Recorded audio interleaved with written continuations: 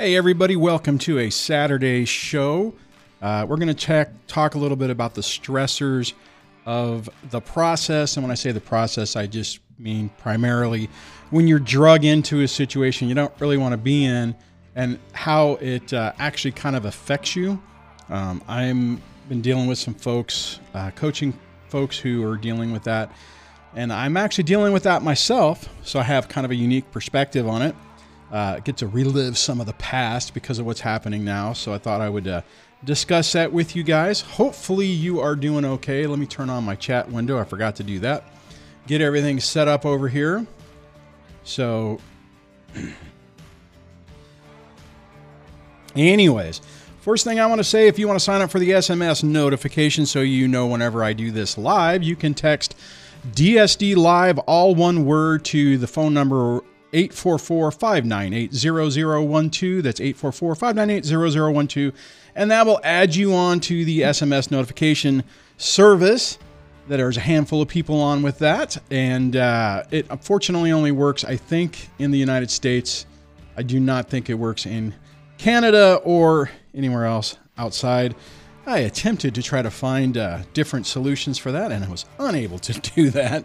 So, but I did press the button on that. So hopefully that will work well. Looks like we have some people already jumping in, so that is outstanding. I'm going to just have some coffee to get me going. Anyways, all right. Excuse me. Let me roll down the music. And I do have multiple cameras going, so in case something goes wrong, I can switch to a different angle. Hopefully that will not be the case.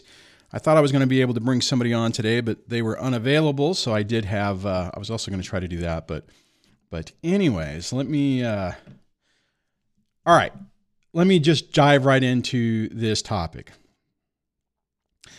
And it's real easy for people who are not personally involved in a situation to give you advice that you got to let this go. You got to not let it stress you out. You got to take a deep breath, all those type of things. I've said that to people myself, especially, when I'm doing the coaching thing. However, I also understand that it is nearly impossible to completely distance yourself from what's going on.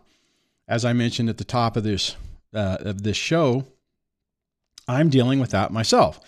So the first thing I would just say is that a toxic narcissistic people, just their capacity to hold a grudge and just keep trying to find a way to make sure that you cannot get on with your life is, I'd almost like to say impressive, because it's just like, most people, I think like us, really get to the point where it's like, you know what?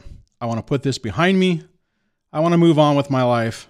I want to get away from this crap, and I want to focus my attention and energy and do things that are not evolved around this. And inevitably, and then typically this happens in the beginning stages of this, inevitably what happens is your antagonist says, oh no, hold on. Oh no, you do not get to get away so easily. You are going to think about this, and I'm going to constantly remind you of what you're going through, and you are going to live this day in and day out. In theory, okay, cool, that did work.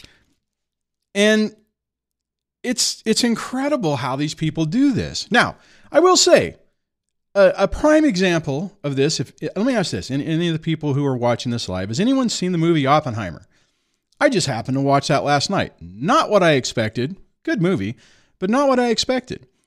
But there is a prime example of this, of one of the characters in the movie who ends up holding a grudge against Oppenheimer and lays out a long-term, well-thought-out, vindictive plan to extract, I don't know if that's the right word, but to achieve revenge on this person. It's like, okay, I'm going to get what I can out of you, and then I'm going to try to destroy you and your reputation to accomplish my goal. And I think that these people kind of fall into, not kind of, they fall into that category. They fall into that trap to be able to do that. I mean, most normal people would be like, move on. I mean, how many times have we had a bad falling out with somebody? And after time goes on, you kind of like, you minimize the bad times, you focus on the good times. And unless it, like for all of us, I think with our exes, that should be one of those things where we sear it into our minds that we can never trust or even dip a toe back with that person ever again because it's just too damn dangerous. But I think most of us throughout our lives have scenarios where we're like, whatever, it's before, that was bad. That was in the past. Wasn't that bad. Let me move on with my life and try to, not accomplish, but just not live in that negative mindset. Toxic narcissistic people, unfortunately, that's where they live. That is the location that they gravitate towards and they feel that they need. And unfortunately, they are also very adept at navigating that and enjoying it. So unfortunately for them, I don't think it really feels uncomfortable, right? I mean, the end justifies the means. And sometimes I would say, they even do this at their own detriment. They will engage in things to try to extract that revenge that ultimately ends up blowing up in their face. And either they don't care, it's either they don't care, they don't anticipate that it's a reality to happen, or they just aren't thinking straight until it's too late. Anyways, all right, so solutions on how to deal with this, right? Like, what do you do when you're in the midst of it? You have to slow yourself down. I know I say this all the time, and trust me, I've had to do this myself. And if you guys want me to go into more detail, I might actually engage in some extra detail on this. You have to take things slow, not fall into the catastrophic thinking, take a lot of deep breaths, and do whatever you need to do basically for self-care so that you can navigate this in the best way possible. I'm dealing with a couple of folks, one in particular, who's getting ready to go to trial, and his ex is uniquely complicated. And he is doing a lot better over the time that we've worked together, but you still cannot take away the fear and the anxiety of the what if, right? What if they win? What if everyone believes them? What if, even though for the last 2 years there's been no evidence that anyone has really believed their delusion, what if this time is different? What if we go through this and I lose everything and everything is horrible? What do you do? First thing, do not make any rash decisions. For me personally, what did I do? What did I do whenever the bomb dropped on me recently, a couple months ago? Basically, I didn't get served at work. I got certified mail at work that went to me and then went to apparently the top leadership of where I work, basically saying that I was a piece of crap, deadbeat, not paying my bills, yada, yada. And they proceeded to say, oh, by the way, this is this guy's mom. And this is also his stepmom, I guess stepmom. Just to try to basically like, hey, here, I'm going to do it like this. Hey, motherfucker, you think you're going to get away from us? You think you're going to be able to set up a boundary and make sure that you don't have to deal with us? Well, fuck you. We're coming for you. We're coming for your job, and we're going to destroy you. Now, I can say that with a smile right now. When that happened, it was not a smile. I was a little bit freaked out. I ended up taking the rest of the week off from work because I had to also, because of the way that was sent, I had to go talk to my boss and say, hey, this came in. In theory, it went to the leadership on our location. I'll say it that way.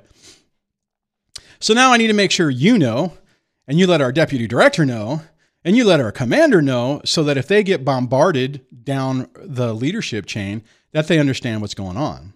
Now, a prime example of this, or an interesting little caveat that I want to add onto this, is, do you think the person who did that was able to objectively look at that and realize that anyone is going to look at that and say, oh, wow.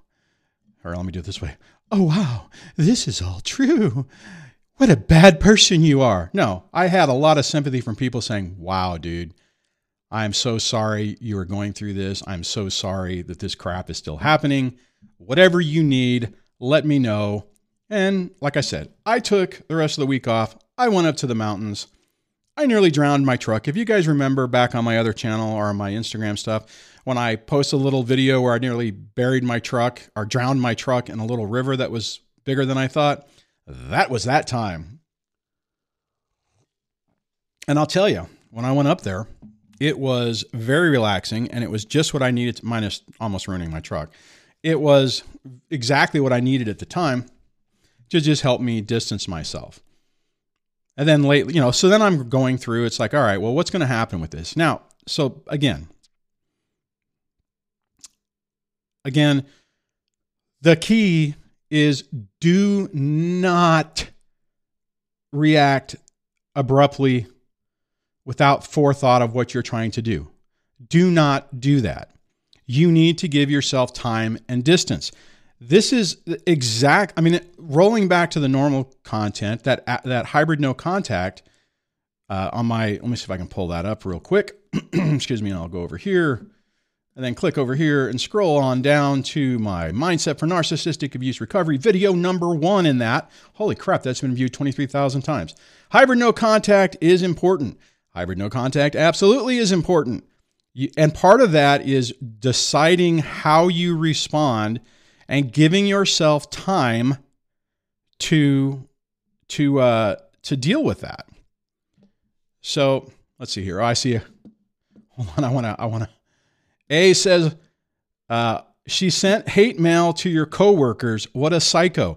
Yeah. And it wasn't my coworkers. They sent it to my work. And they sent it, I have to be careful how I say this. They sent it in a way that we normally get certain types of mail.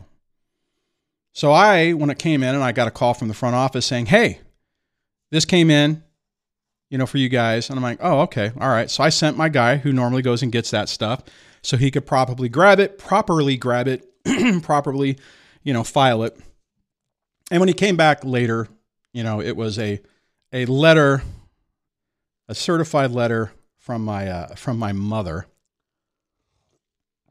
which was incredibly embarrassing, right? I mean, I was apologizing to that guy. I'm like, oh, dude, I'm so sorry. If I would have realized what exactly that was, I would never have done that to, ask you to go get it and, yada, yada.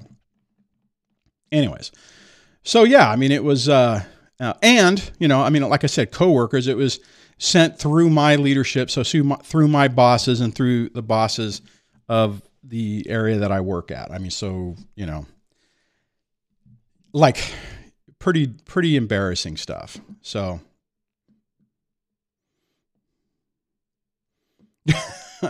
A says, I'm guessing their reaction was to start a fund for your legal bills. Yeah. If you mean like me starting a fund for my legal bills, because this is actually costing me a chunk of change. I had to file. So more on this story is I did get served at the beginning of November, or, first, second week in November. Had to do some research, discuss with some folks, all that kind of stuff to figure out my next course of action. And the first thing that I filed cost me $435 plus the extra fees. So it was like $450 just to try to say that this is frivolous and get this thrown out, which I think from the legal review that I have an ironclad, airtight argument that this is an invalid suit. But, rolling this back to what I was talking about initially, this has been incredibly stressful. Even right now, when I feel relatively confident that this is going to get resolved in the next couple of months, there's still this low level, mid-level anxiety and stress that is just there. And this is why, kind of rolling back to what I was chatting with that other client, I go through and I'm like, hey man, you look at your situation, and I'm not going to go into complete details on this guy's scenario, but it's like, look at all the data points that have happened. Look at what all the experts have said. Look at where everything you're at.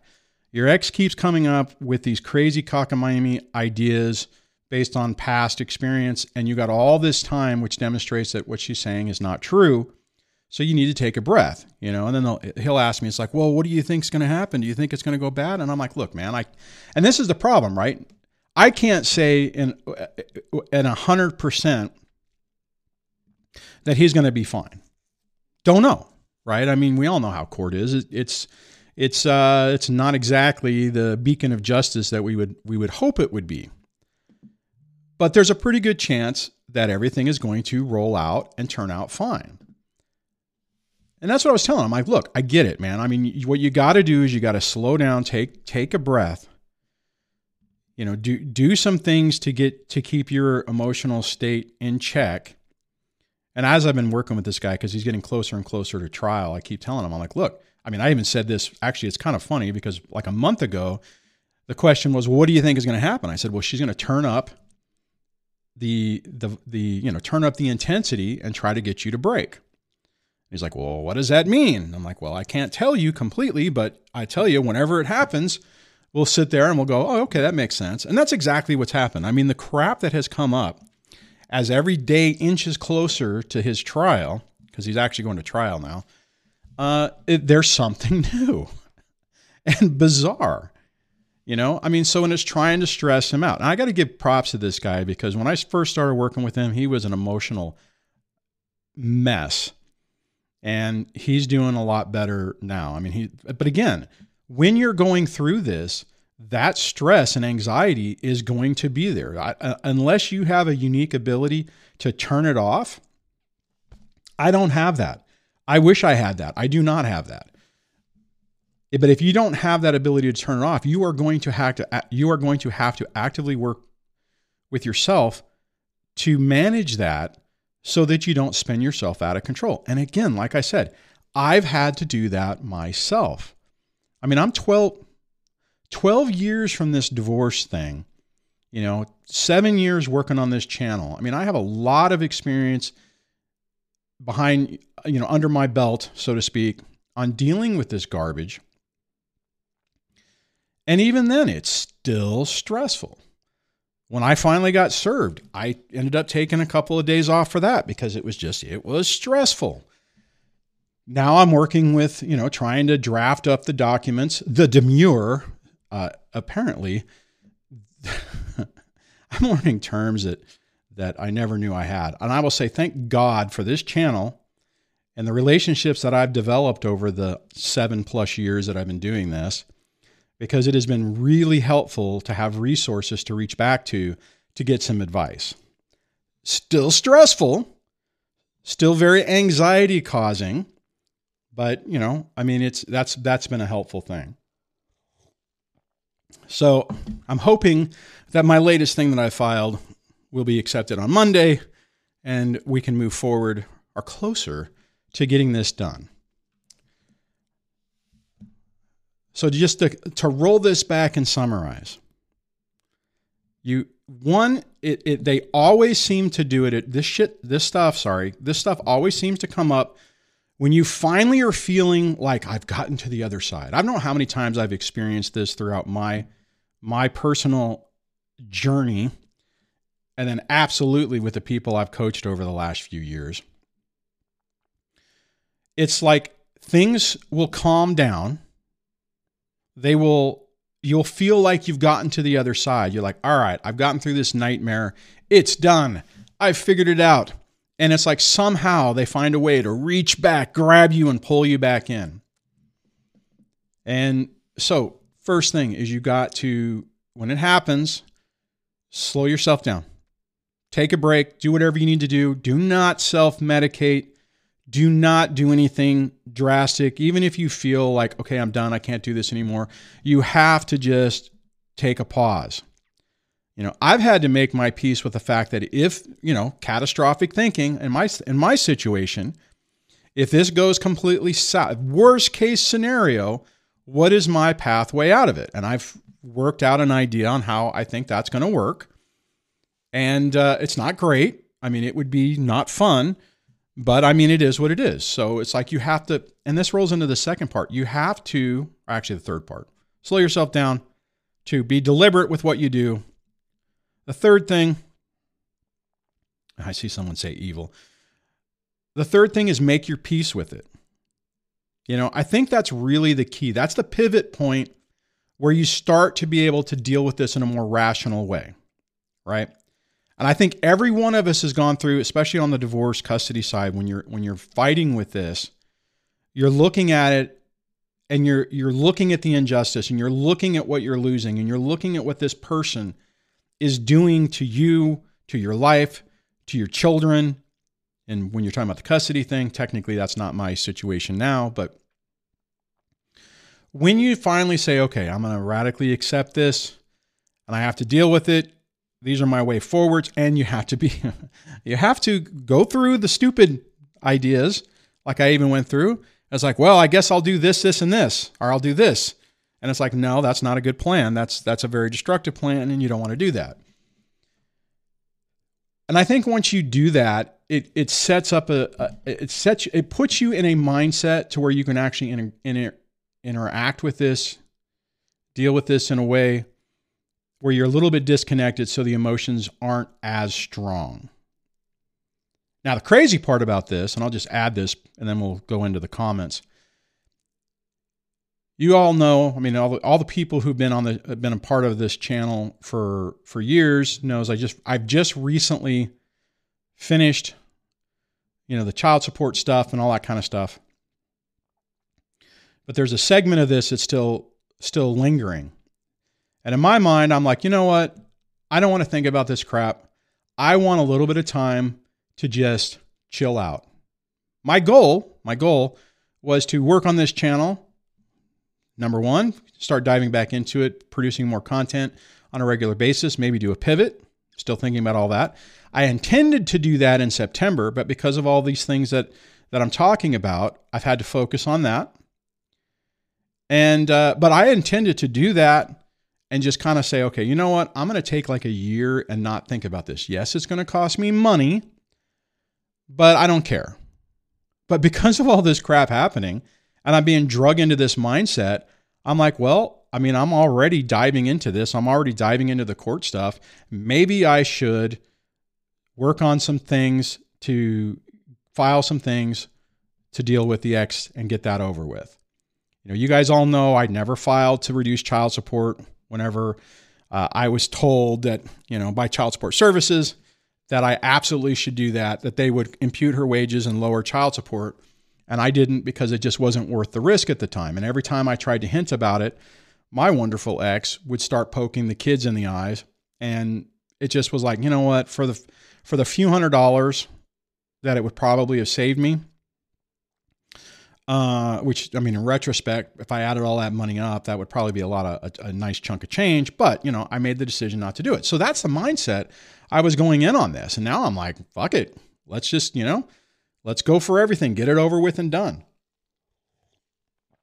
So it's kind of funny how these things happen to where it basically blows everything up.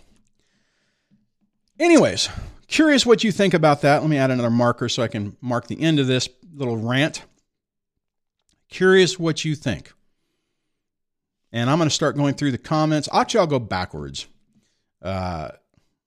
Anonymous says, these people are degenerates. Yep. Tiffany says, DSD, the injustice, my whole mentality during the divorce. I can definitely relate, and I definitely understand what you're talking about, because we chatted about your story, and all of our stories are crazy. And every time I hear someone, it's kind of funny, because someone will hear my story and they'll be like, oh my God, that's horrible. And then I'll hear their story and I'm like, oh my God, I'm glad I had my story and not your story. Right. I mean, it's all perspective.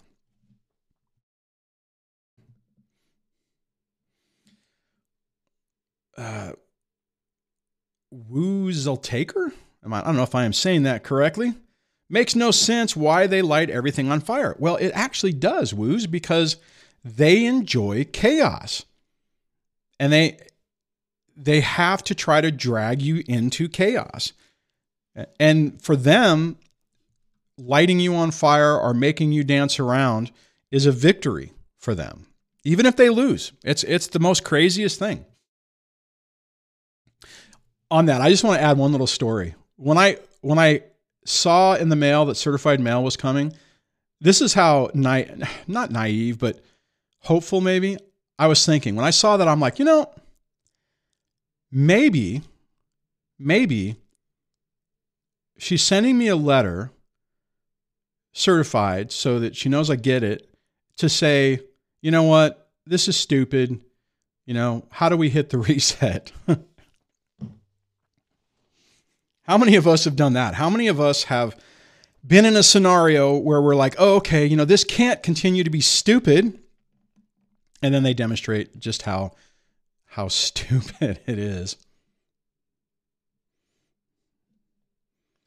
Wu says, good point on court equals bad for dad. Actually, court typically is bad for whoever is not the toxic narcissist, because the other person will just weaponize everything. And unfortunately, especially in family court, it enables it. Now, I'm hoping you'll keep your fingers crossed for me on this, that in civil court, that will not happen and it'll be more law-based. And what we'll see is whenever I finally get my demurrer put in, if the court looks at it and says, oh yeah, this is absolutely invalid, throwing out this whole suit on, because it's an invalid contract or statute of frauds. It's all these weird terms.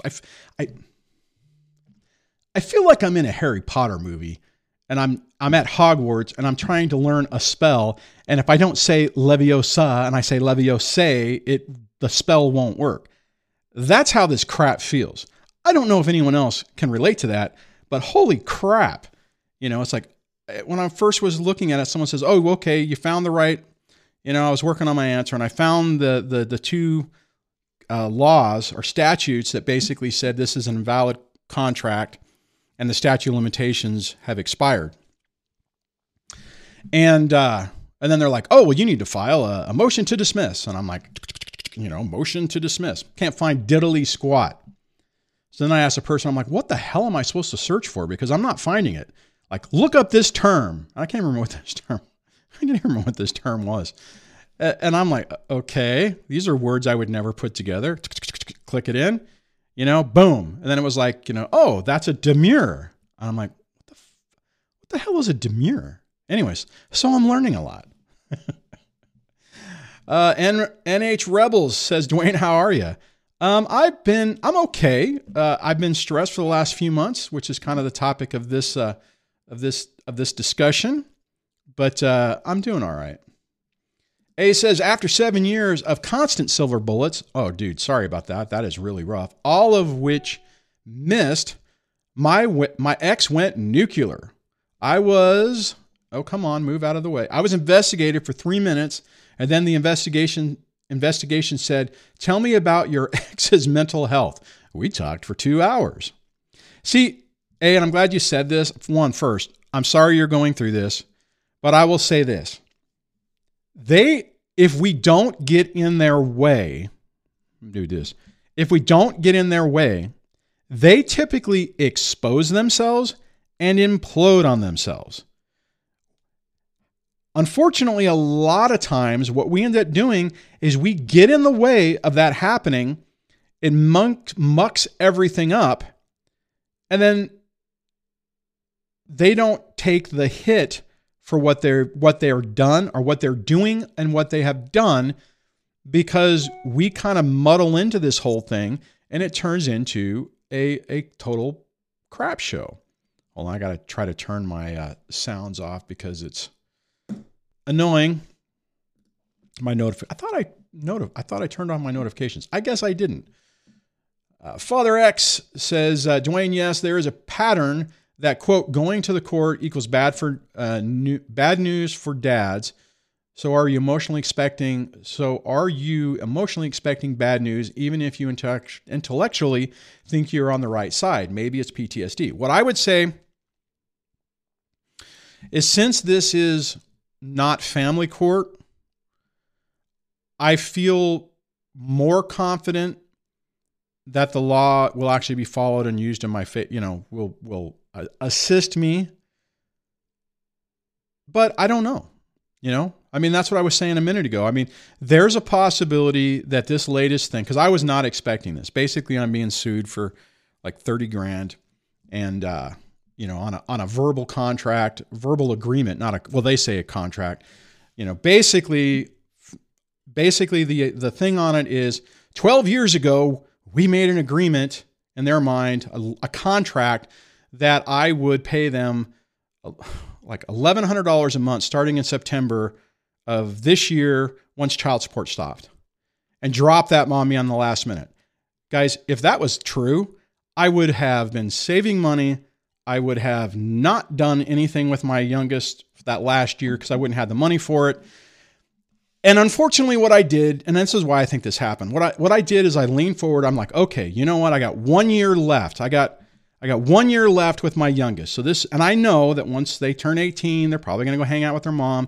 And my interaction with my kids is going to be very limited. So I had this little period of time to have some memories and to be able to do some things that's finite. That once that clock runs out, for the most part, it's going to be really hard to replicate.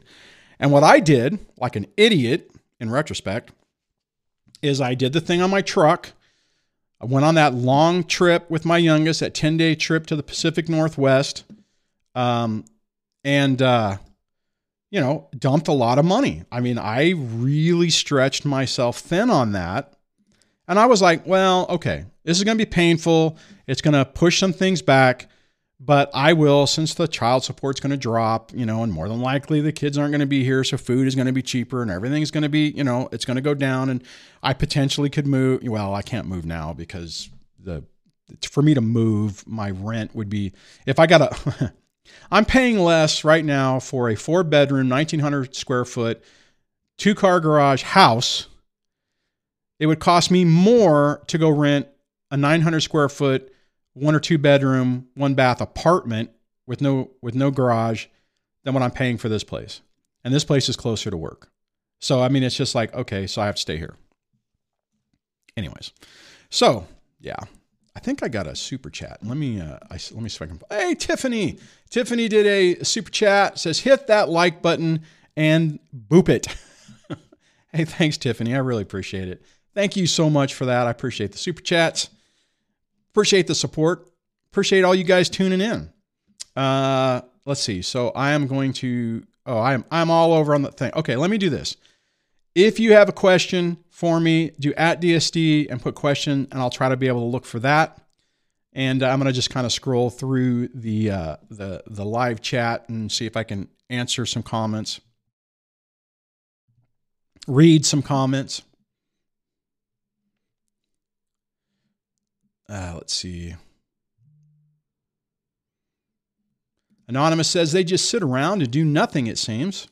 I could relate to that. It seemed like mine did that until 2 kids dropped off, my ex, until 2 kids dropped off, and then there wasn't enough money for me to pay all her bills, so she had to finally get a job. So I think she's been working for 3 years now, which might help me in that other thing I was talking about.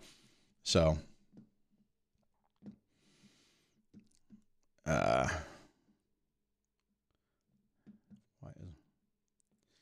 Ted says, Dwayne, why is my 14-year-old daughter sassy? Well, there's a handful of reasons for that. First, 14 years old girl.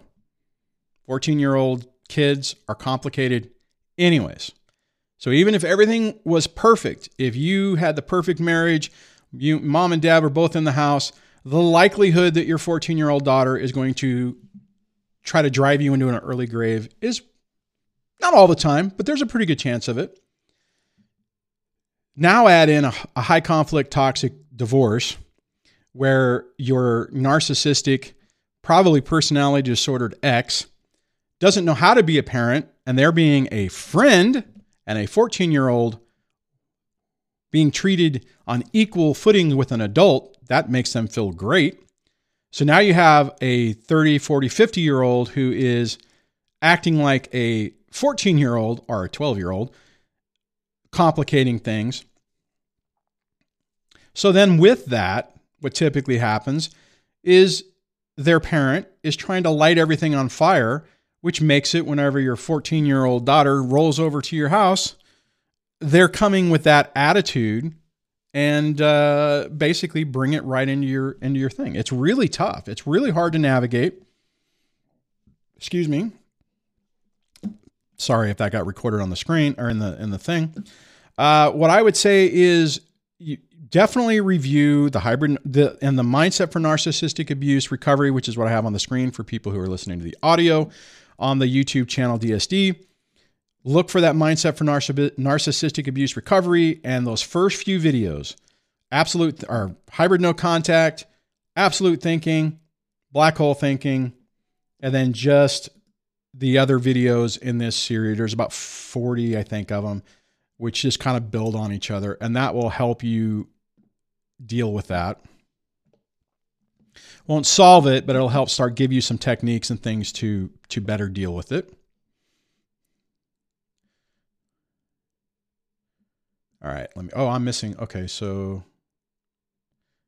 Gianni says, hi, Dwayne. Hope you're having a good weekend. I am. I was going to go camping this weekend, but I figured I would do a live stream and hang out with you guys. I have a trip scheduled next week, barring any problems, that I'm going to meet up a buddy of mine up near the northern part of 395. And I think we're going to go explore some old abandoned mines and stuff like that. So I'm really looking forward to that. He has an old ambulance that he's bought that he's converted into a camper, or he is in the process of converting into a camper. And then I have my thing. So I'm looking forward to that trip. That's kind of why I decided not to go anywhere this weekend.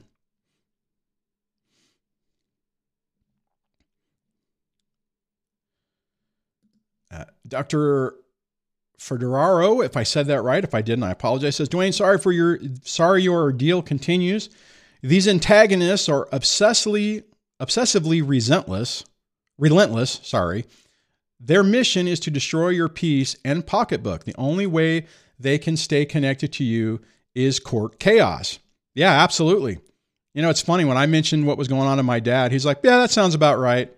You know, that sounds exactly like what your almost 80-year-old mother would do.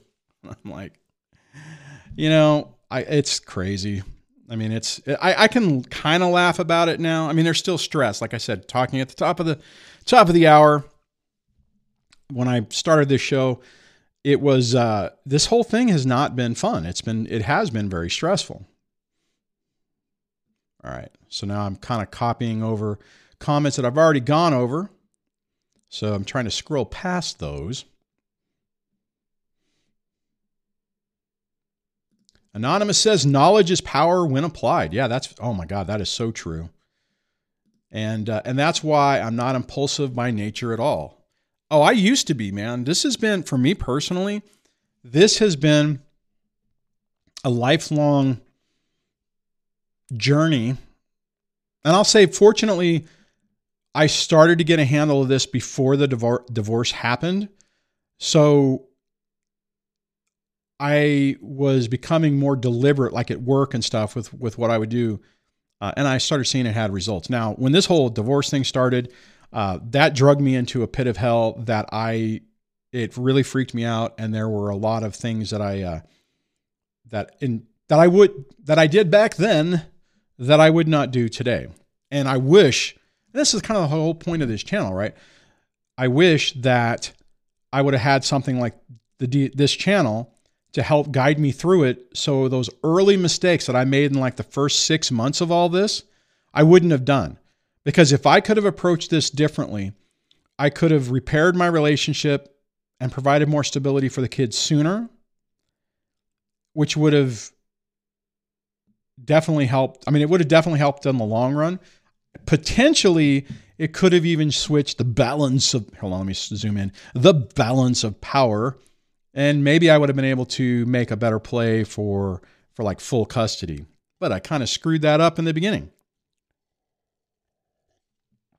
Okay, I do see some questions coming in, so let me scroll down some more. Oh,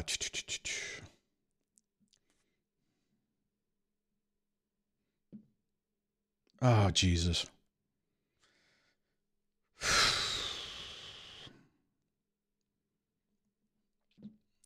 Alberto says, to everyone, this week I lost my green card denied because my ex put 3 false restraining orders 6 years ago that were dismissed. 60 police reports.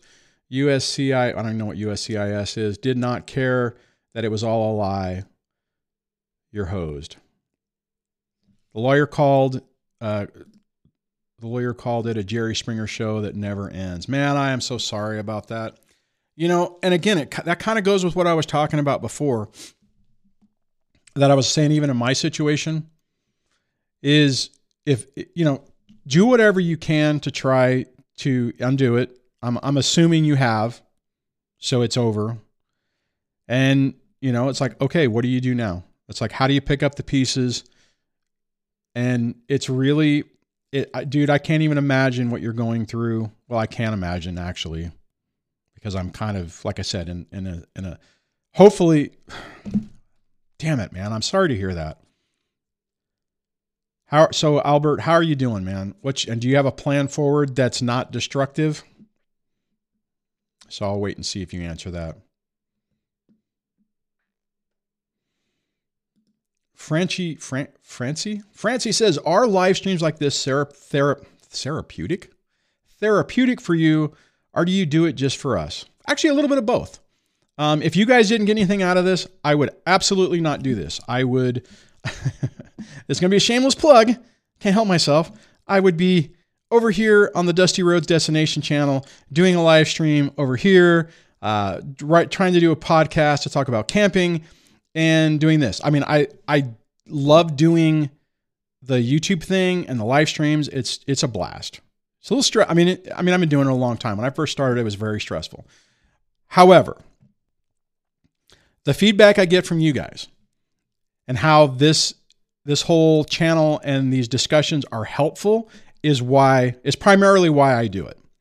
And typically, once I do one of these, I feel pretty good afterwards. So it's a little bit of both. But if you guys did not appreciate this and or want this, I would do something different. But so thank you. So I'm assuming that was a supportive comment, Francie. So thank you so much for that. Woozle says, yep, to get under the skin in any way possible. I think they believe their lies, however. Yeah, I think, you know, I used to spend a lot of time ruminating about that. It's like, why is this happening? Do they actually believe, this is talking even back in the divorce, do they actually believe this crap that they're saying? And for me, it was really tough because I'm like, I'm being accused of these horrific things. And all I've ever done for 2 decades. Now, don't get me wrong. I mean, you know, when I was a young kid, I was kind of I was immature, said and did some things. I mean, I never cheated. Never cheated. I don't drink, don't do drugs. You know, I'm more introverted, maybe a little bit boring. And that is, you know, that's me.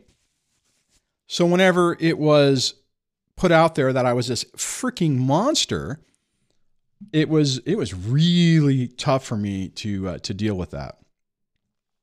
I think what they do, Wazelle Talker, is they, in their mind, they have this delusion of how things are, and they make it real for themselves. I think if you could probably sit them down and have a real conversation and be like, do you really think that I did this?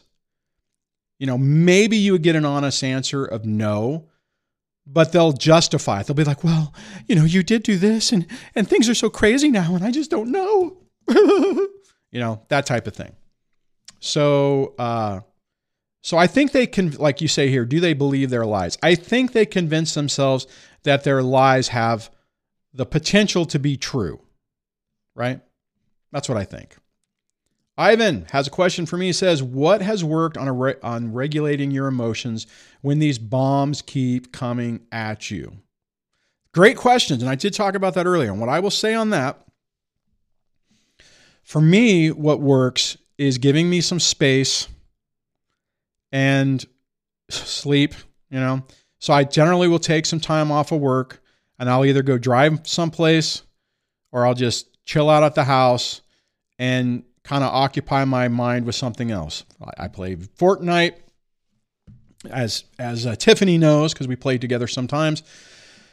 Because that's like a good distraction, right? It gets my mind focused on the task at hand and makes it to where I can't ruminate about what's going on. For me, I have a buddy of mine who's like, well, why don't you come to work and you can be here? And the problem for me, like when I'm sitting at work and I'm sitting at my desk and I'm staring at a computer screen, for some reason for me, I gravitate to thinking about all this crap. I can't get away from it. But if I do what I said, I stay home, do something to distract myself. What actually works really well for me is when I go out off-roading, because you have to be focused on what you're doing or you will potentially put yourself in a pickle. So it's one of those things that forces you to get in the moment and stay focused on what you're doing for your own survival. And that helps. Now, for instance, Ivan, I'll pull your comment back up on the screen. Let's say you're one of those people that if you dive into work, that works for you, right? That gives you that little bit of separation and a break from dealing with the chaos of this. Then I would recommend that. Now, what I would not recommend is self-medicating. Don't start drinking. Don't start doing drugs. Don't do those things that have a potential to create extra problems. You want to make sure you're in as much control of your faculties as possible to minimize your opportunity for mistakes. And it sucks. I mean, like for me, when I was talking about that, when I had to burn a few days of leave to go sit on a mountain, it wasn't great. Right. I mean, well, okay, the trip was great, but it was annoying to have to burn time for that. And it wasn't as productive of time as I would have liked, but it did accomplish, and it's really weird. I mean, honestly, to be honest, I'm surprised that when I got up there and I made my campfire and I'm sitting there by myself, you would think that I would have an opportunity to really start just ruminating about what's happening. And for whatever reason, the way I am wired, it didn't work that way.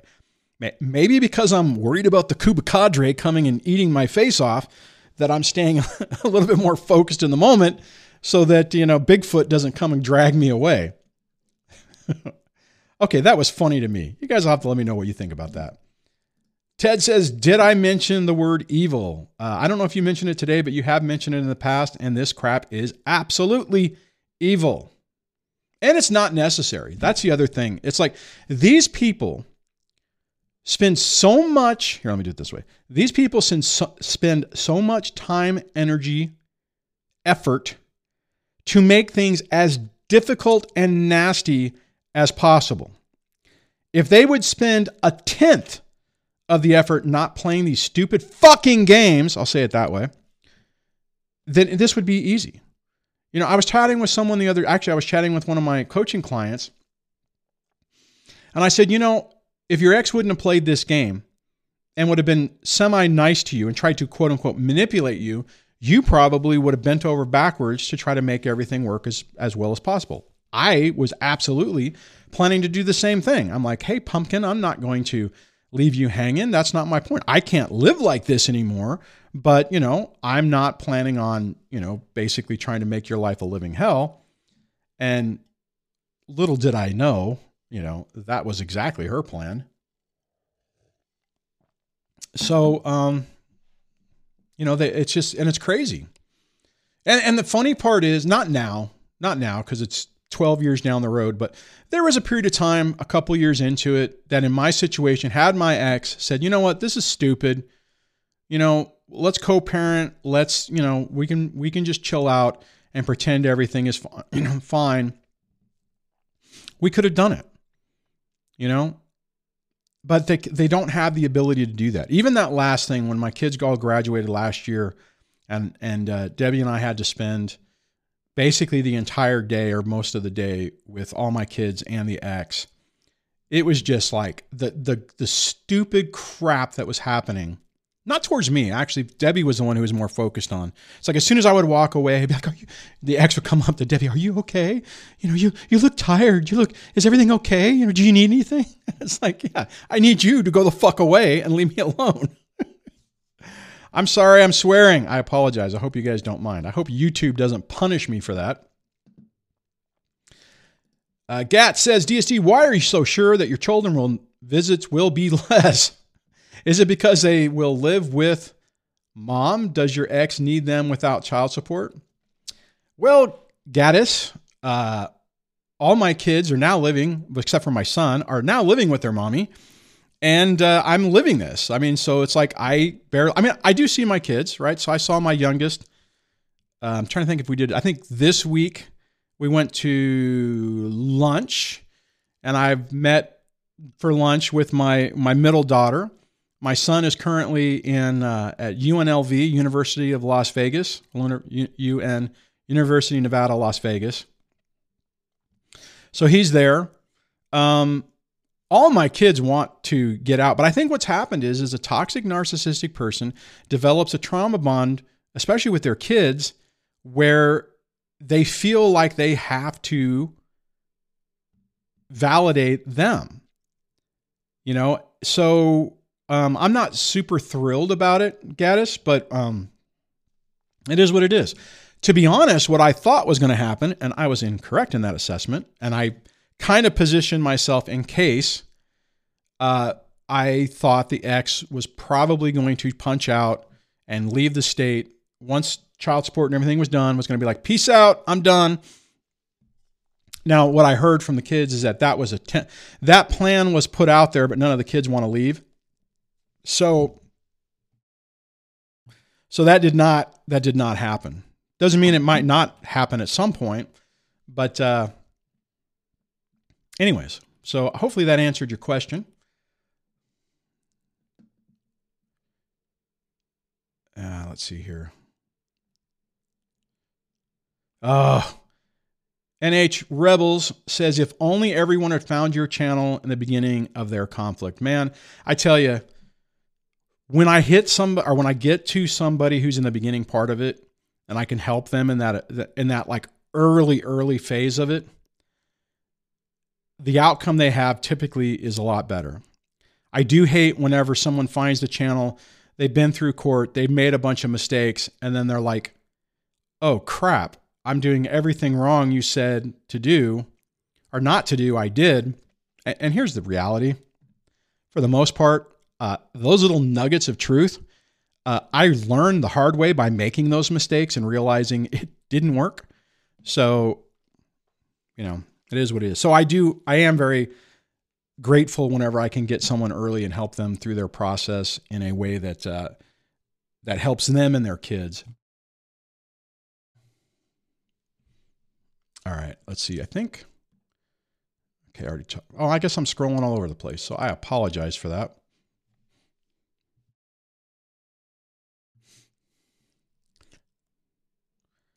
Oh, Tiffany, I thought this was what was going on. Tiffany says, new season available tomorrow. Mario Kart. This is for Fortnite, which is really annoying because I sat down this morning ready to play a couple of rounds and it was like, nope, you're in a queue. And I'm like, great. So no Fortnite for me.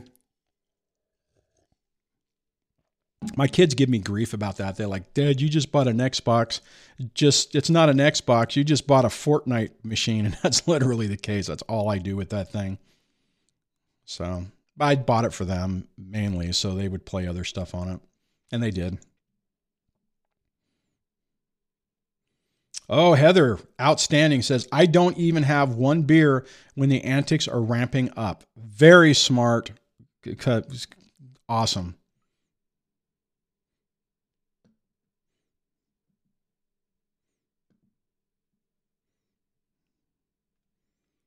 The Global Vagabond says, quote, fare is what you pay to get on the bus, end quote. Must get out of the mindset. No, don't ban somebody. Must get out of the mindset that there is a right and wrong. Don't think about right. Don't think that right will save you. Sorry, I had to clarify that. Prep for everything. Yeah, you do. You have to. And the thing is, you also have to understand that these people don't generally play by they don't play the game on the rules of morality and right and wrong. They play the game on win at all costs, which is why false allegations will happen and all these things happen to, and even I've seen so many times where somebody feels like they finally backed their ex into a corner. They finally got them caught and things are going to happen. And then they go to court or whatever, and they're able to spin some yarn and get out of it. I've seen that time and time again. That's partly one of the reasons why I think I wasn't going to do anything with the ex, either with child support services or whatever, because it's just my personal experience is every time I tried to do something where I thought I understood, it blew up in my face. So it was like, it just got tiring and it just wasn't worth it. And it drags you back down in the pit of hell on those things, which is not any fun.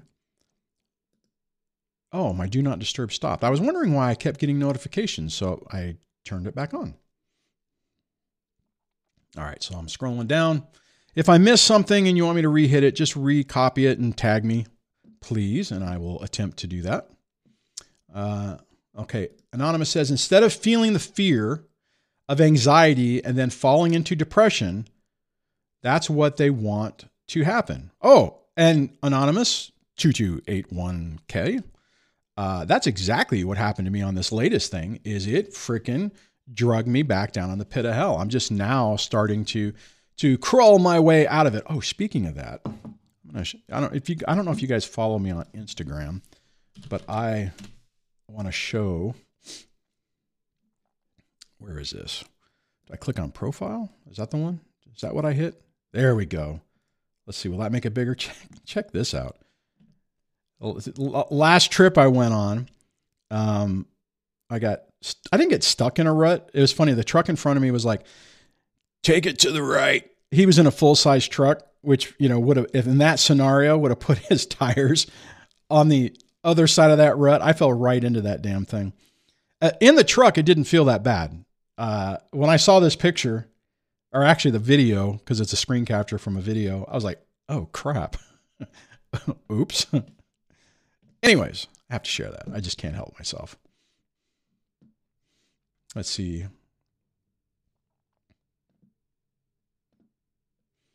Lori says, you taught me what NPD is. I found you in 2017 when I was searching to find out what was happening to me. You've been a lifesaver. See, that right there, with that other person that asked me why, that's why I do this. I do this because I know what it was like when I was going through this and I had no answers and I felt completely isolated and lost, spiraling out of control. And I was trying to provide a resource that I wish I would have had. Now, I get nowadays there is a ton of NPD channels. And a lot of therapists. I mean, there's a lot of channels that have exploded over the last 7 years. I still don't think a lot of people talk about it in the context of what we're dealing with. So that's why I still feel like there's value added to it. Now, I know I don't make as much content as I have been, and there's a lot of reasons, work, personal issues, this issue going on, stuff with the kids, when they were still minors, that I basically kind of backed off so I could focus on making sure that everything didn't light on fire. But I've always appreciated being able to provide, some help for people going through this. John says, DSD, I told my ex if she did the opposite and was nice instead of being a bad person, things would have been different. If we did divorce, the way she did it was wrong, and now she is full of regret. Yeah, like in my situation, I think mine is still living in that cognitive dissonance of what their delusional reality is, and I do not care no more. She can think whatever she wants. So, and what I would say with John is you crushed her and her attorney. So, all right, let me scroll down.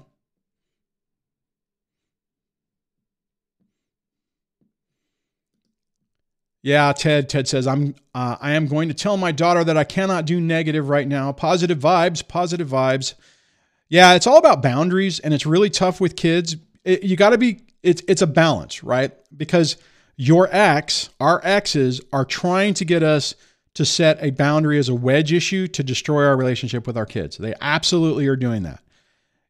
So you have to balance it. And it goes back to the double binds I talk about in my earlier videos, that for the most part, everything that we're given in these scenarios is two bad choices. All the decisions, there's nothing good, right? It's like, it's all a compromise and it's all negative, which makes it really tough. But unfortunately, that's what you have to do. So, Ted, you have to find a balance on that to where you could set a boundary, have some consequences that are, appropriate, not complete, and just kind of go back and forth with it.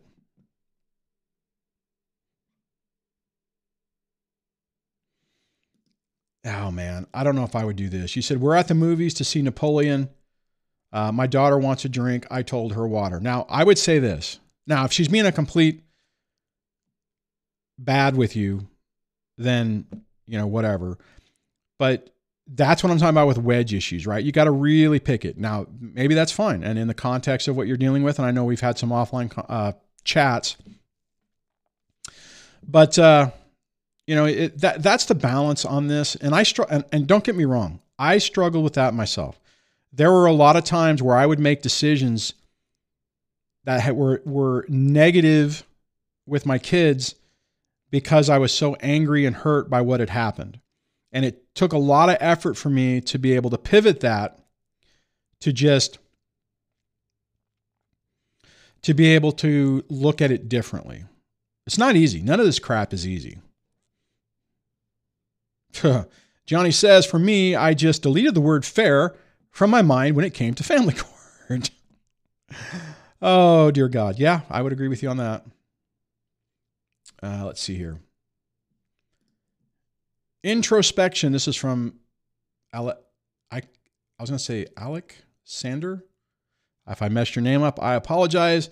Introspection is the way we connect with what can be described as God. NPDs can't introspect at all, hence are indeed the fallen angels, evil with no connection possible between them and mortality. Okay, I get what you're saying and I agree with you. It's like basically they have no empathy. And I mean, you could make an argument that we are in the midst of a spiritual war and we're on one side and they are on the other. Anyways. The Wise Chat Manager says, do you see these people are like Teflon? Nothing sticks to them in court, and often the time spent is a major waste. However, yes, I agree with you, but it does seem that after a while they finally light themselves on fire. When I was talking to a person in real life who ended up getting full custody of their son, a guy, and I was like, wow, how did that happen? Because that typically doesn't happen. And apparently in his situation, mommy basically was making an ass of herself in court and pissed the judge off. So it kind of goes back to what I was mentioning earlier. It's you have to get out of their way and let them burn themselves. That generally, I wish I screwed myself on that myself. I interjected too much, and it helped things bounce off of my ex. Visible Friend says, DSC, thanks for doing this. You are so down to earth. You have really helped me cope after leaving my ex 2 years ago. Love this community. I think I have the best community out on YouTube. You guys are phenomenal. I mean, I know we don't have a lot of people here, but even whenever I was doing like the daily show and we were getting close to like 100 views, live views, not a views, people on the show. God, I can't even think of what the right word is. Very, very few trolls. You guys have been outstanding. So, and even the Discord, I think, is pretty good. I wish I could hang out more on that. I just don't have the time. Roy says, you owe us nothing. You are appreciated. Thanks, sir. Appreciate that. Thank you very much.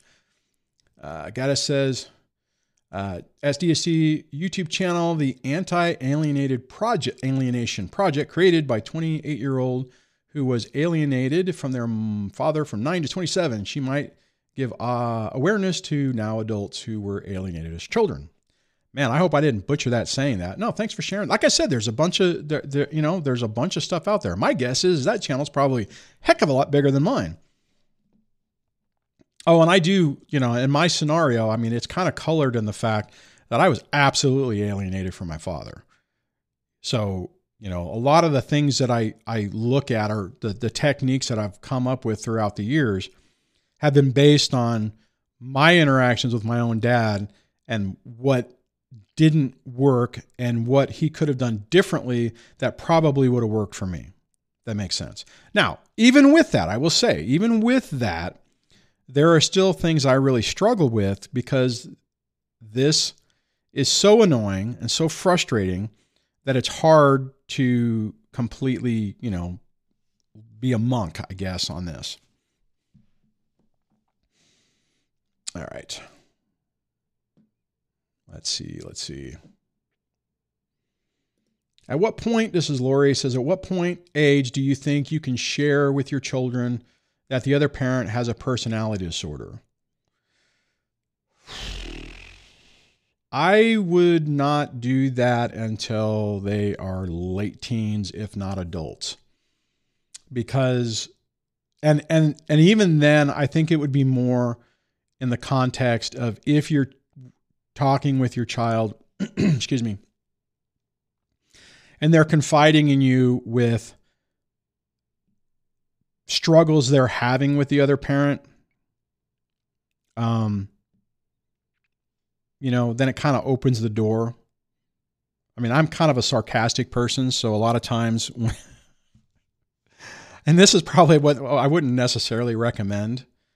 Like I'm saying, this all isn't easy, but there are times when I'll be chatting with one of my kids, and they'll say something about what's going on. I'll be like, I know of a channel that covers that topic, because they do know about the YouTube channel now. So, and they just kind of look at me. But I do feel like I'm hopeful, like with my own kids, that because I was able to stick around and be in their life, that hopefully that will be enough to help them not replicate this crap in their own lives. Now, granted, they have it with their mom. They had to live through this as a child, but I'm hoping that the skill sets that they're going to have are going to help them to pick better relationships so they don't need to find a partner or friends who treat them like crap just to try to reconcile the relationship they have with their, toxic, unavailable parent.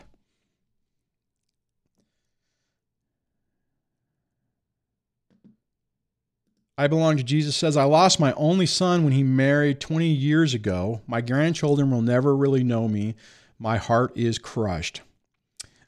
Yeah, these people are tough. And in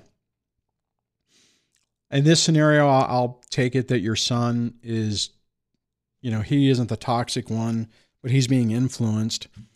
And unfortunately, my experience working with grandparents and stuff is that it is really easy for a toxic narcissistic spouse to systematically alienate their spouse with their family.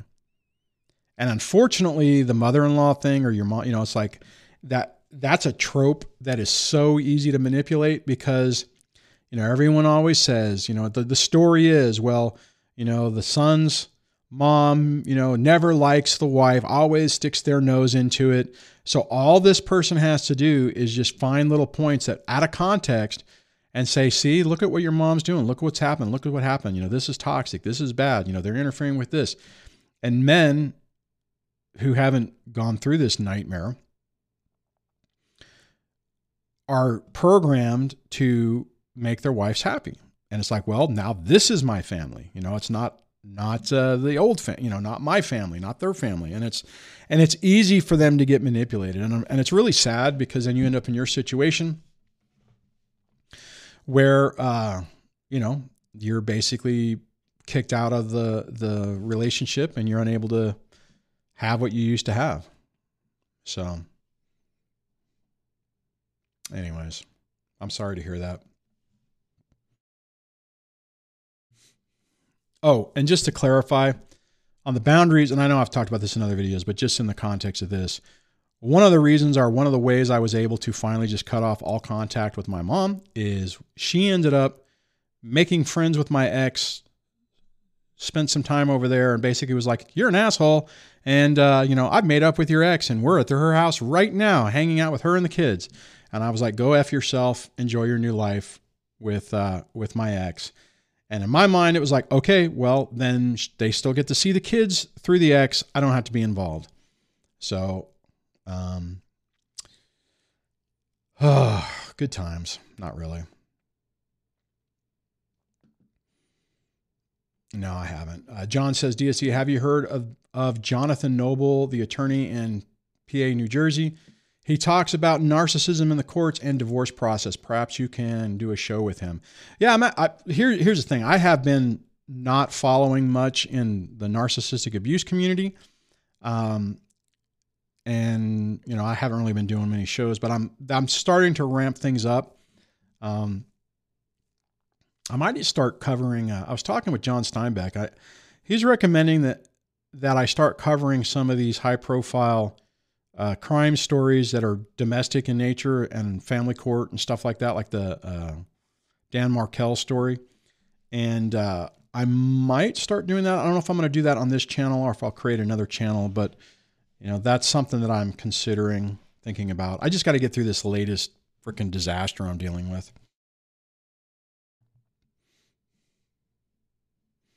All right. Wizel says, DSC, how do you handle the aftermath when the ex wanted to be quote unquote friends, and when you didn't want to, would flip it to you just can't let it go? Oh, that's so hilarious. Only because that's exactly what happened. I remember early on, the ex, I can't remember what happened. I sent something or whatever, and she's like, why can't we just be friends? Why can't we just let it go?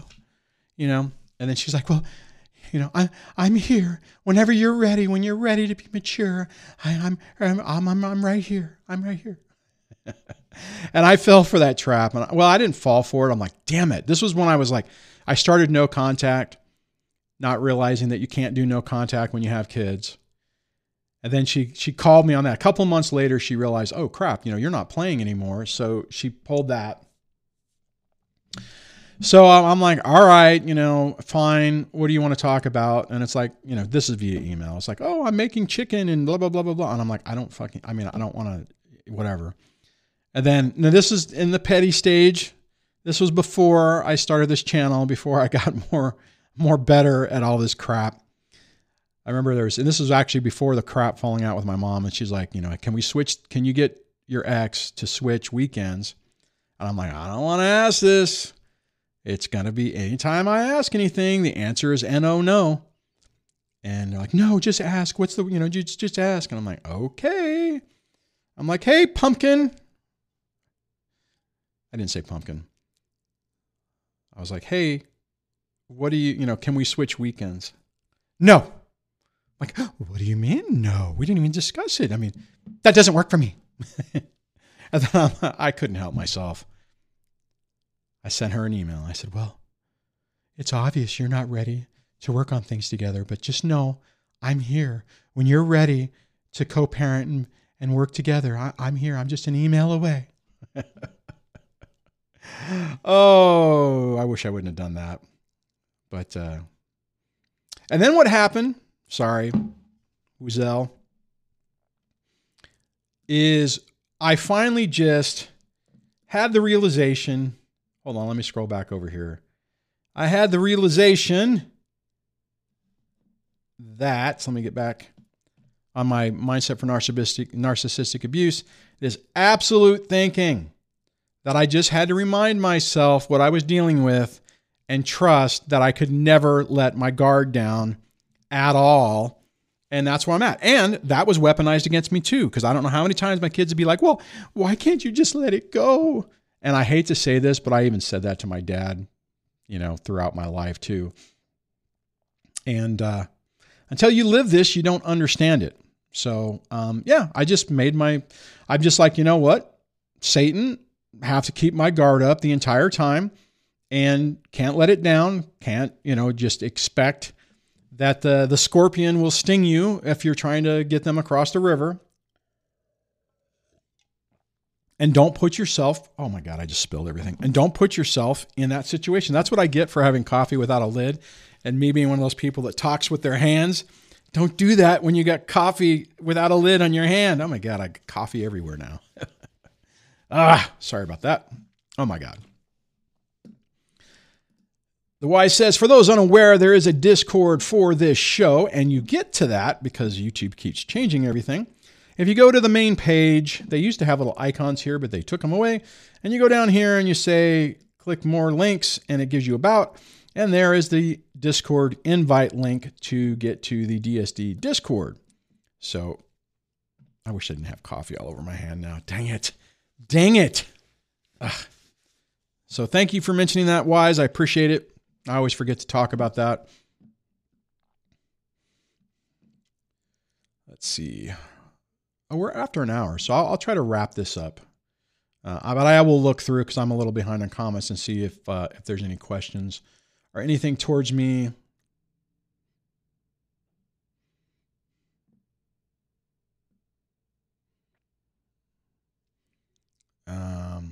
Just trying to. Okay.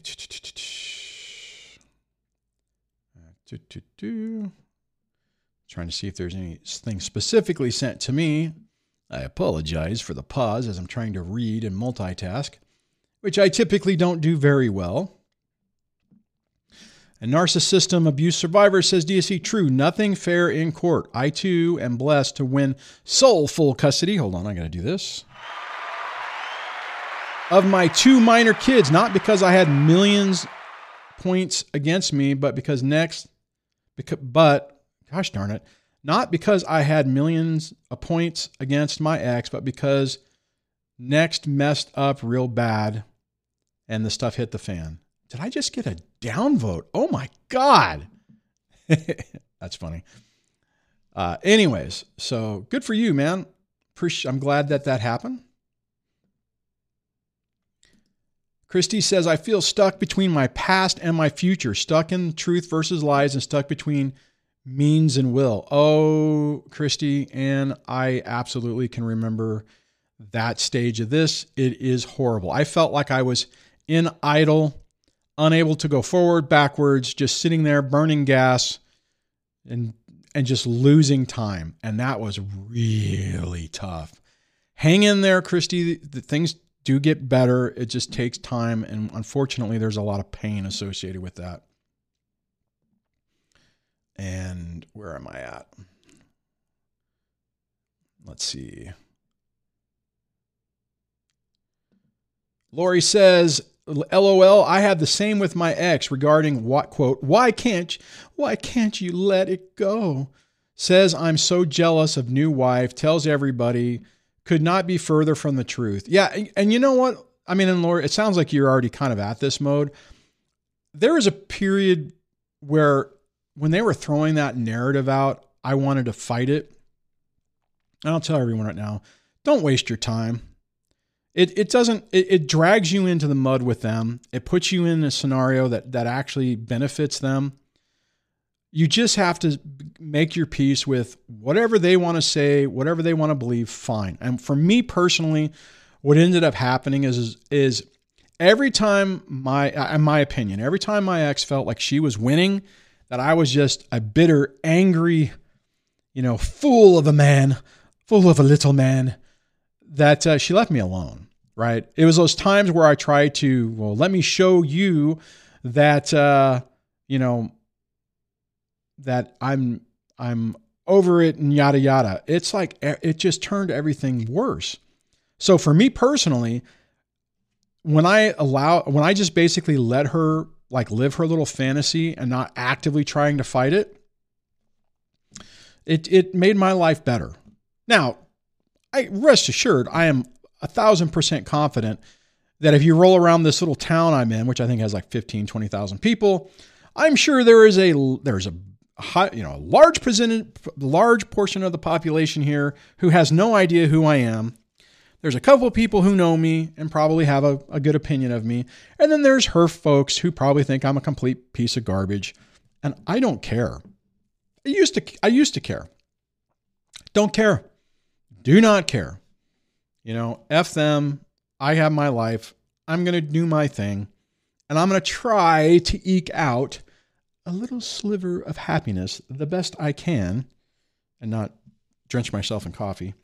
And I hope that you guys can do the same thing. And Lori, let me ask you that. Ask you if you're still on.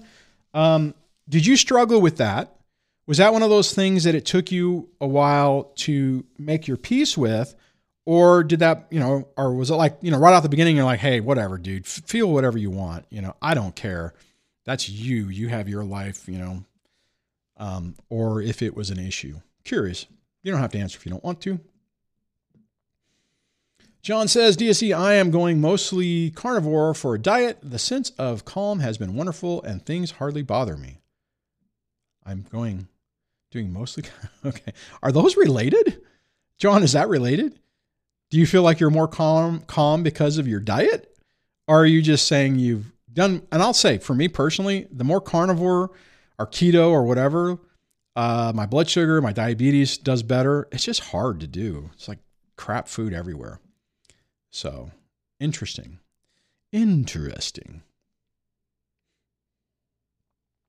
Let's see. Lori says, DSC, any tips on how to teach children what gaslighting is? Oh, yeah. They are 9. Okay. They are 9, 11, 13. I see them getting gaslit and trauma bonded, setting in with them from their NPD dad. What? Yes. And this is the way I did it. At that age, they are going to have friends that they're dealing with that are going to exhibit the same type of behavior. So you don't get caught in the trap of using their dad as the example. Find scenarios with their little friends that is the exact same thing. And you could use that as the lesson about gaslighting and inappropriate behavior and that they don't have to get in that scenario. And then planting those seeds will hopefully grow to where they'll start to understand that that's exactly what they're dealing with their father. That would absolutely, Lori, be my recommendation on how to deal with that. And that is exactly what I did. I will say, wait a minute, let me back up. Early on with my oldest, when he made some comments that made me think that he started to understand what was going on, I overshared. I said too much, and I nearly lit my relationship on him on fire. Don't do that.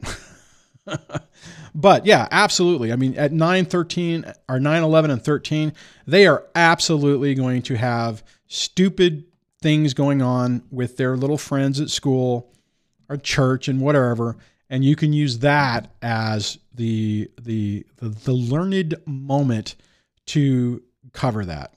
And I think it'll be more effective because our kids absolutely expect us to say negative things about the other parent. And unfortunately, in that scenario, if you're using the other parent as the example, then they don't even really hear what you're saying. So it's ineffective. All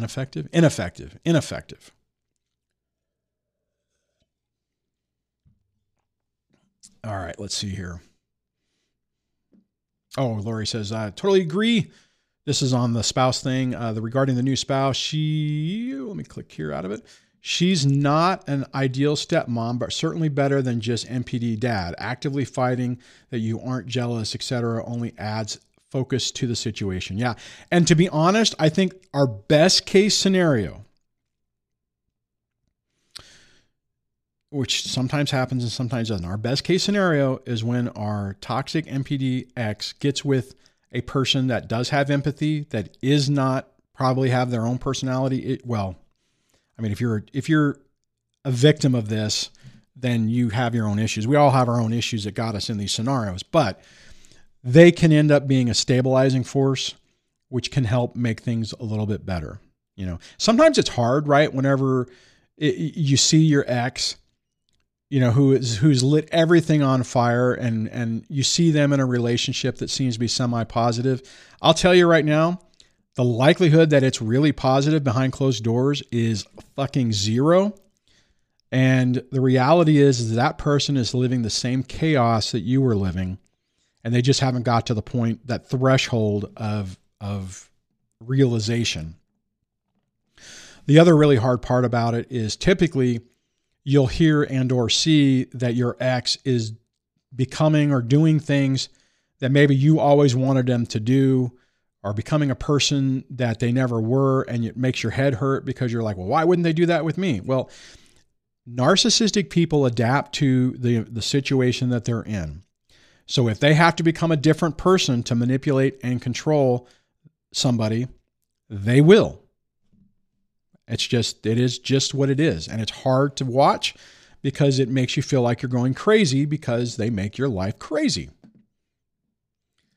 Oh man, I got to figure out how to say your name, man. Alexander says, DSD, did your ex find out about this channel? If yes, what happened upon it? Yes, she did. She found out about it a couple of years ago when her ex-boyfriend found the channel, because he was trying to figure out why his ex-girlfriend was making his life a living hell. And he did some Google searches or YouTube searches, found my channel, realized my channel, or who I was, reached out to me via email. And then unfortunately, he beelined over to her house, banged on the door, and said, hey, guess what? Your ex-husband has a channel that says you're this. But he was in that cognitive dissonance stage. He didn't want to believe it. He was still in the fog, and it didn't work out well. And sadly, and this kid, I'm 53, the ex is 55. This happened a couple of years ago, so she was in her 50s and he was in his 30s. He sadly overdosed and passed away. I might at some point make a video where I go over those emails. I haven't decided yet. Obviously, I wanted to wait till the kids were older before I did anything like that. But yeah, no, she found out a couple of years ago. Actually, to be perfectly honest, I was flabbergasted that I was able to keep this a secret that long. But what I will say, this was never about her. This wasn't about exposing her. This always, and that's why I've done everything I can to try to minimize overlap and to make sure that this channel doesn't mix with me in real life. Now, I've gotten more lax on that since all this has happened, but that was my thing, right? It's like, I don't use any of the kids' names. I don't use her names. I don't use my town. I don't, that type of thing. Maybe over the last 7 years, I leaked that a couple of times, but I've done really well to try to, it's not about her. It's about helping you guys get through this, get your life back, minimize what your toxic exes and these toxic scenarios have done so that you can get your life back and ultimately move on to where you don't even need the channel. You do need to go over and subscribe to my camping channel so we can stay connected via happier means. But my goal, my thing has never been to have this channel where I have, hundreds of thousands of people. It would be great, don't get me wrong, but that are, active on this channel for 5, 6, 7, 10 years. I want you guys to get your lives back, get through this, and move on and minimize the damage of what they've done and what you've experienced. That's always been my goal. Not a great business, not a great business option or whatever. All right, let's see. Oh, I saw that the other day. DST says, we have to all be like Elon and tell everyone to F off. I don't know if you guys have seen that, but that guy is unique. If you don't know, what happened is he was being interviewed, I think by a friend of his. I'm not entirely sure. He was being interviewed and someone was like, well, this advertiser boycott, what do you think about it? I guess Disney's trying to boycott him. And he basically said, go F yourself. I was like, damn, that guy's pretty amazing. So he's confusing though. I mean, the dumbass or the knucklehead teamed up with Amber. I mean, that wasn't super smart. Lori says at DSC at the beginning, was embarrassed that my ex was out partying with new girl when no one knew we'd split up. Yeah, and it's tough, right? Because you think about it and it's like, especially if you have kids, it's like, can you not be a knucklehead? That's funny. I remember, so in January, I will have been dating Debbie for 10 years, right? And I remember when we first started dating, the ex made a big thing. I remember the kids coming over and it's like, oh, Daddy, Mommy told us that she'll only bring quality people around and she's not going to just introduce us to everyone, and they were all excited about it. It was like, Mommy cares about us. And I'm just like, the underlying tone that the kids didn't understand is that, well, I'm not going to do like your dad does and just pick tacky, people to bring around. And the crazy part is, if you look at it throughout the course of the last, 12 years, I've had a stable 10-year relationship. Granted, we're not married. We don't live together, but there's, financial and geolocation reasons that complicate that. And it's like, so who's the person that's had, multiple people around? Well, that would be the ex. Who's had a handful of people literally take themselves, self-delete? That would be the ex. That was only 2 people, but it's like, yeah, but kids, I'm not going to be like your dad and just bring crappy people around.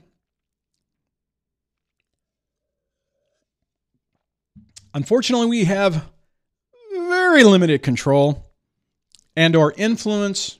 Actually, we don't have even limited. We have 0 control or influence on what the ex is going to do and what they're going to expose our children to. There's just, it is what it is. It sucks.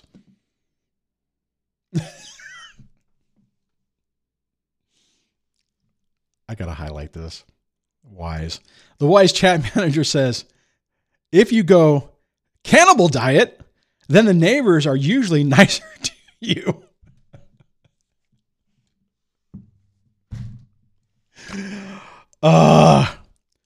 Wise, are you a little loopy? Did you work a night? Did you work all night? That's hilarious. Oh my God. Hey, Pepe. Glad to see you, man. Hopefully you're doing okay. I know things have been rough, and I haven't seen you. Well, I haven't been online in a while, so hopefully you're doing okay. Use friends as example. Okay, so that's from before that. Ooh, I think I'm down at the bottom. I think I've hit the comments. Come on, only 29 thumbs. Oh, the thumb down got deleted. So thank you for that. Whoever, I guess, accidentally did that. So thank you for correcting that. I was hurt. John says, DSC, there is a song by Rush called Wish Them Well. Thank your stars you're not that way. Turn your back and walk away. Don't even pause and ask them why. Turn around and say goodbye. Wish them well. I don't remember if I've ever heard that song. It's amazing whenever you look at pop culture throughout the years and realize this stuff's been going on forever. The difference about now, sometimes I think we think somebody just gave me a thumbs down. That's awesome. I knew that was going to happen. Anyways, when you look at pop culture, you'll see that these behavior types have been there forever. And I think the difference is now there's so much information to learn about what it is, to understand the psychology behind it, so you can put it in context. But I know for me, like there was a phase I went through with this where I absolutely thought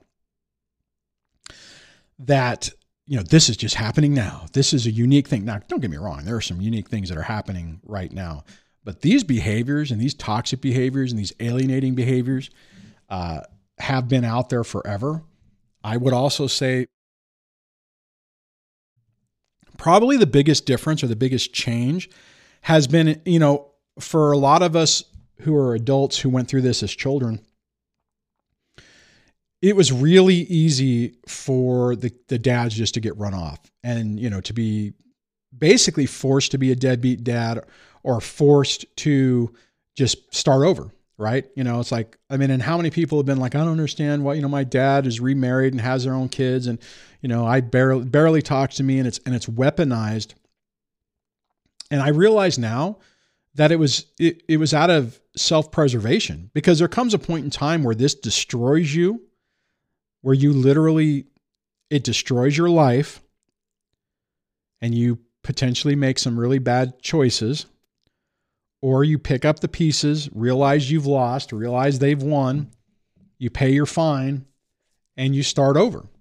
I get it now. I didn't for the longest time, but I understand that sometimes that's what happens. Now, the thing that's happened differently is now 50-50 custody is becoming more prevalent.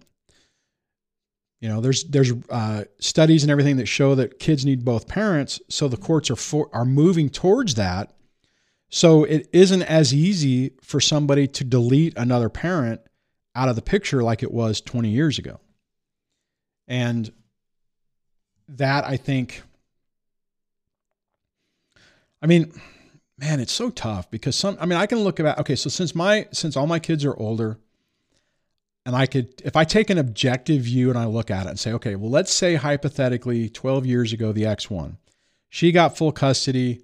She took the kids out of state, and I never saw them pretty much ever again because I wouldn't have been able, financially I was ruined. I would have never been able to go visit them, and I never would have been able to fly them back out. The caveat for me is I don't know emotionally how I would have, or if I would have survived that. Had I been able to, then maybe the last 12 years wouldn't have been as painful. It's really tough because I feel like I did everything I had to do, because here's my problem. I know I'm going on a complete tangent on this, so hopefully this makes sense. Here's my problem. If I would have if I would have said, okay, you know what, I'm going to lose. I can't do this. Fine. You want to take the kids? Go, peace out. All the stuff that's happened with my kids, I think I would have felt incredibly guilty that I didn't do more or try more. So I fought as much as I could, fully expecting to lose, because I needed to be able to, like, let's say I did, we go through the court and everything, and we roll the clock way back, and they turn around and they said, you know what, you're a scumbag. We believe everything she says. She gets full custody, full decision making. And oh, by the way, tomorrow she's leaving the state, and you can talk to the kids on the phone, once a week or something. Then I would at least okay, I tried. Right. And I think that's important for a lot of us, that we have to do everything in our power to try. And unfortunately, the kids don't understand the nuances of what's really going on, because they don't have the capability, just like I didn't when I was a kid. So it's like we get poked in the eye constantly. We're constantly doing this running battle with the ex, where they're trying to light things on fire and do wedge issues and stuff. But I don't know, it's weird. I can look back on it now, and it's like, what would have happened differently?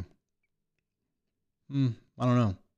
I still feel good about what I did. I think, you have to do the right thing. You have to do the best you can. And, so that at the end of the day, if things go south, at least you did everything in your power to try to help your kids as much as you can. And if it doesn't work, it doesn't work. But at least you tried. Does that make sense? Curious what you guys think about that.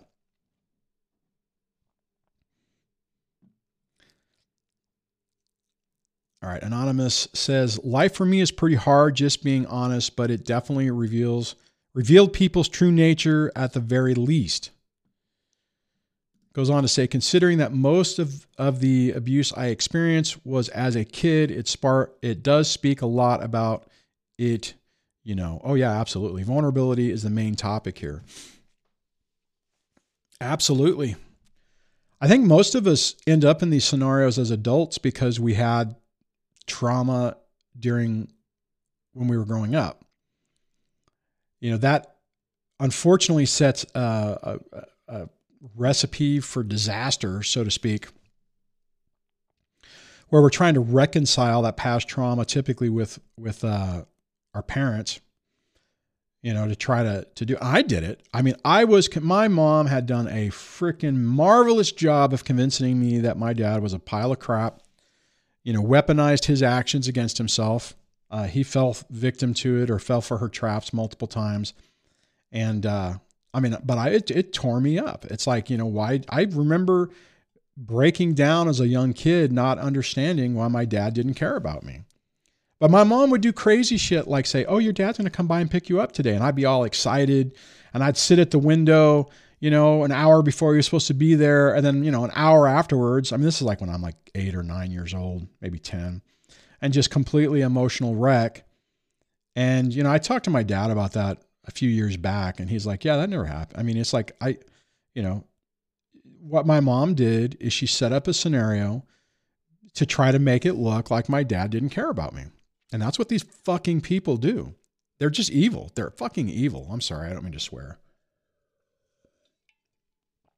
Hang in there, Anonymous. Says, yeah, I'm definitely not staying. Well, okay, let me back up. Woozel Talker said, Anonymous, you can't stay there, man. And then Anonymous says, yeah, I'm definitely not. The goal is to be a The goal is to be a go-getter and not a couch surfer like the narcissist, but I do face many obstacles. Oh, I can relate to that, man. And there are times where you just feel like you just get kicked in the head. And I've definitely experienced that. Like I mentioned earlier, that's kind of been the problem over the last couple of months, where it's like, can't these people just leave me alone? So on that, I think, I forgot to make the button to do the members. Darn the luck. All right. I think I'm going to wrap this up. So thank you guys for hanging out with me on this Saturday. I really appreciate it. I hope you appreciated and found some value in this conversation. I know this is not easy, but we can all get through this and take our lives back and minimize the crap that these people do. On that, I hope you have a great rest of your weekend. Try to do something fun. Try to do something that gives you a little bit of peace, at least gives you a little bit of a break in a positive way. And on that, I will catch you guys on the next one.